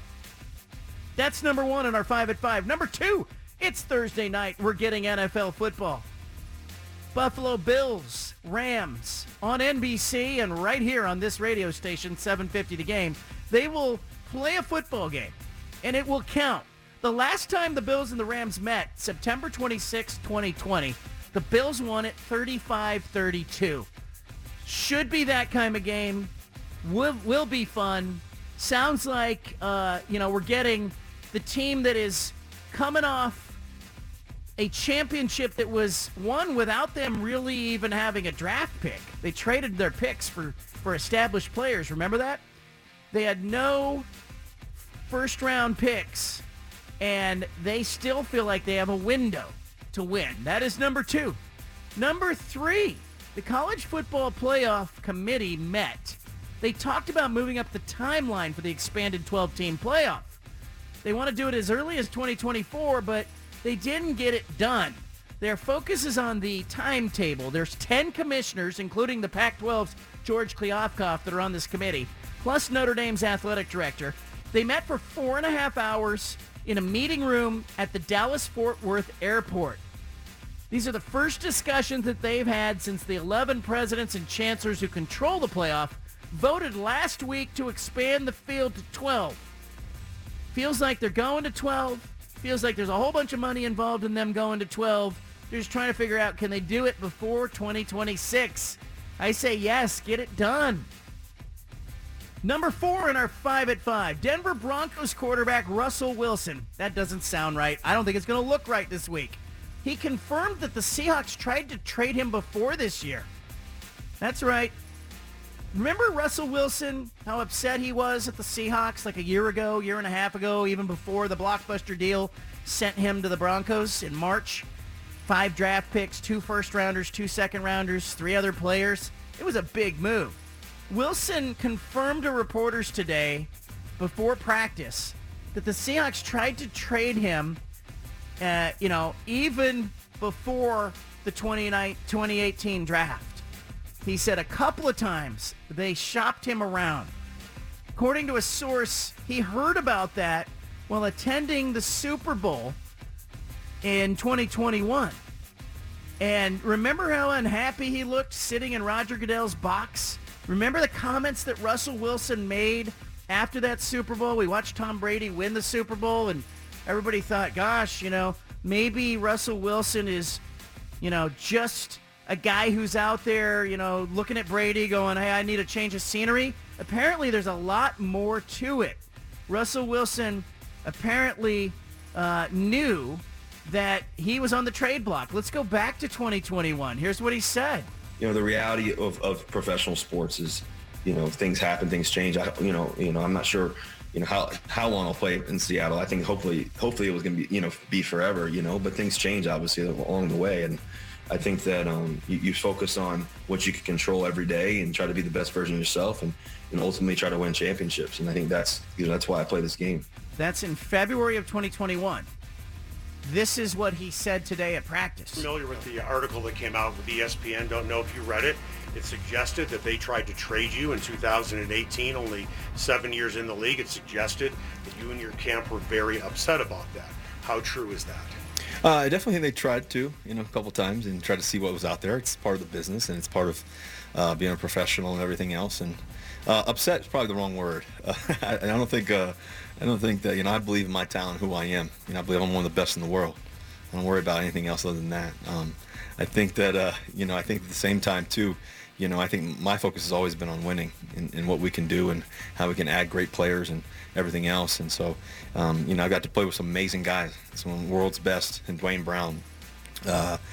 Guys like Chris Carson, unfortunately can't play anymore, but just a guy like that, DK Metcalf, Tyler Lockett, Bobby Wagner, Jamal Adams and Quandre Diggs, so my focus is always on winning. That's really all that matters. So if upset isn't the right word, what is the right word? I didn't really pay attention to it, to be honest with you. It's part of professional sports, Nah, I don't buy it. You remember that in February, that comment I played? I think at the end of the day, you want to win. You play this game every day to wake up to win. You play this game, to be the best in the world. I hate? I hate sitting there watching other guys play the game. There's nothing worse. By the way, you looked miserable at the Super Bowl watching. Yeah, there's a picture of Sierra and Roger talking. I'm sitting there pissed off. I'm watching this game wishing that I was in there not playing. Oh, there was something to it. February of 2021, Dan Patrick was talking about it. So was Jim Rome. Check out this tweet from my guy JLC yesterday. Quote, I'm hearing Russell Wilson's camp has grown increasingly frustrated by the Seahawks' inability to protect the 8-time Pro Bowler. He's been sacked 394 times in 9 seasons. This situation warrants serious monitoring. End of tweet. Uh-oh. Evidently, 12s, Russ is getting tired of trying to cook while on his back every Sunday staring up into the sky. And you know what? Who the hell can blame him? Eventually, he was traded. But remember Pete Carroll and the Seahawks all along? The kind of conversation we have behind the scenes are not in line with the rumors. Okay? There you go. No, they're not at all. We've been talking. We've been together and connected throughout this whole season, and that's why it's easy to dismiss those at this time. Where there's smoke, there's fire. Finally, fifth thing in our 5 at 5, Dallas Cowboys quarterback Dak Prescott says it's got to be the shoes, Mars. Prescott was a limited participant in practice today because of a new pair of cleats. Apparently, they made his surgically repaired right ankle feel uncomfortable. Prescott says he's great, but he had a light workload on Thursday. He's going to have a light workload on Friday. He says come Saturday, he'll be rolling, but they will kick off the season Sunday against the Tampa Bay Buccaneers at AT&T Stadium. Remember, he had a compound fracture. He had a dislocation of the right ankle. He did not have an issue with it last year. He only missed one game. He had a calf strain, but keep an eye on Dak Prescott's ankle. Seems to be bothering him. That's the 5 at 5. Guys, Russell Wilson, Seahawks thing, why are we unpacking this now? Why is this coming out now? Yeah, it seems like weird timing, but I really have no idea, John. I have no idea why we're unpacking it now, but it just is mind-boggling that the Seahawks wanted to get rid of this guy when he's going to probably be a Hall of Famer. He's a really good quarterback. And they just, they wanted to get rid of him. It's just weird to me. We're unpacking it now because the NFL's genius because they scheduled the Seahawks and Broncos right after the Seahawks traded him. Yeah, they got the scheduling right. I know this. I think it's kind of been in the DNA of Vulcan Inc., the mothership that owns the Seahawks, owns the Blazers over the years. I remember when Brandon Roy got that max contract that the Blazers offered him. Now, it ended up not being a good deal, but prior to giving him the max contract, I was told by a Blazers management source that the Blazers shopped Brandon Roy. But they shopped him not necessarily wanting to trade him. They shopped him trying to gauge what kind of interest there was in him. And then when they said, oh, there's big-time interest, they turned around and they gave him the max deal. I guess it's within the contractual right of the Seahawks to shop Russell Wilson, but I just feel like they blew this relationship because we all saw how disappointed Russell Wilson was, and ultimately it ended up with his departure. I think, frankly, them shopping him around in 2018 caused him eventually to have to leave. Yeah, and it's for the most important position in all sports, right? Quarterback of an NFL team. That's the most important position. I'm not against teams going out and seeing what you can get for star players. I've said that numerous times about Portland and Damian Lillard. Like, they need to try to see what his value is on the open market, but at the same time, maybe try to keep it a little hush-hush as much as you can, and don't let it get out like the Seahawks did. Mark in Portland has called in. I've asked what NFL game you're looking forward to. Mark, what's the game? Well, you might be the only radio outlet west of Florida that cares about the Marcus Mariota famous Jameis Winston matchup this weekend. And the NFL got that one right too. That's going to be fun. I'm trying to poke the Mike Bear out there too, because I get him all fired up. Maybe he'll actually watch a game before he calls your show and comments. Yeah, Mariota will be playing in the league long after Jameis Winston's done. Yeah, I even though he has less talent, my question to you guys is, I don't even know where the game's at, but I'm assuming New Orleans is going to be the favorite. So Mariota on the money line, is that a dumb play? Marcus Mariota, by the way, has come out this week, and he told Jameis Winston that he is one of his biggest fans.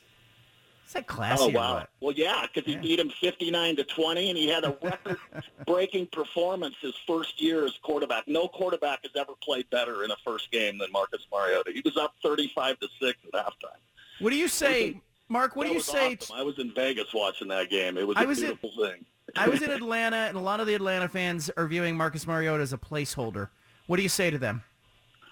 I think he's an athlete with the potential of being a great passer. I think he gives you the X factor. I think he's underrated. I really do. I mean, what did he do in Vegas when he was asked to play? He did a great job as a backup quarterback. He's God, I hate to say this, but I think he's like the opposite of Colin Kaepernick. He's okay with being a backup quarterback, or he's the opposite. He's no baggage at all on your team. He was an asset as a backup quarterback, and a lot of times that's not the case. The backup really wants the job of the guy in front of him. Yeah, we heard that on today's show. We got Steven and Sean angling for this microphone that's in front of me. Don't worry, guys. I will have some vacation during college football season or the NFL. We'll make sure of it. You deserve the reps. That's what I'm saying. All right, we're going to join NFL Thursday Night Football coming up in a few minutes here in Portland on 750 The Game. If you're in Eugene, listening on Fox Sports Eugene, stick around and stay tuned. You will hear some analysis on the Pac-12 front, plus what is going on with the college football playoff. So I want you to be here for that. I appreciate everybody who makes this radio show part of their day. We are going to be back tomorrow for those of you who are departing the show. We'll back tomorrow with a great Friday show that will set up the weekend. What do we need to see from Oregon against Eastern Washington other than a win? What do we need to see from Oregon State? What does Chance Nolan need to do to win at Bulldog Stadium, the Red Oven as we're calling it here on this show? Don't steal that from us. We need to trademark that right away. But for those of you who want to stick around for NFL football here in Portland on 750 The Game, you're going to hear the Buffalo Bills and the Rams kick off the season in a lid lifter that should be everything that is billed as. I appreciate you making this radio show part of your day. Stick around in Eugene on 1050 a.m. The Bald-Faced Truth for the rest of you is not here for a long time, just a good time. I hope everybody has a great evening. And I got the Buffalo Bills. I'm on record. There it is. John Canzano. We're going to start with Roy. Hey, John. To me, it's like, yes, we got better players at Georgia, but not 48-3 better players, okay? If Kirby wouldn't have pulled out the starters in the second half, I totally believe we could have scored 100 points on Oregon. I really believe that. I really believe we could have scored, if we would have kept the starters in from the beginning to the end, we would have scored 100 points on them. 100 points. The Bald-Faced Truth with John Canzano. Now, weekdays 3 to 6 p.m. on 750 The Game. Hey, it's Canzano here on behalf of the Shoe Mill Shoe Stores, Portland to Salem, and online at shoemill.com. The Shoe Mill experience? Well, I'm telling you, it's a great experience. Get into the Shoe Mill Shoe Stores and you understand what I'm talking about. The Hubbard family, third generation at the Shoe Mill Shoe Stores, they do it right. The customer service experience from start to finish is unmatched. They will get you in comfortable, high-quality shoes, and they'll do it with a smile. Shoe Mill, they put the world at your feet. Nothing brings people together like football. Open early for breakfast at 9 a.m. every Saturday and Sunday morning for all the college and pro football games. Root for your favorite teams at Portland's #1 destination sports bar. 33 high-def TVs, local beers on 20 taps, craft cocktails, all the games, and all the action. The Independent Sports Bar and Grill, 225 Southwest Broadway. Ask them about reserving the Indies Man Cave for private parties for up to 30 people. Online at independentpdx.com to find out more. Got issues with youth or high school sports? Positive Coaching Alliance can help. PCA, a national nonprofit, offers more than 1,000 free online resources for youth and high school sports coaches, parents, students, and administrators.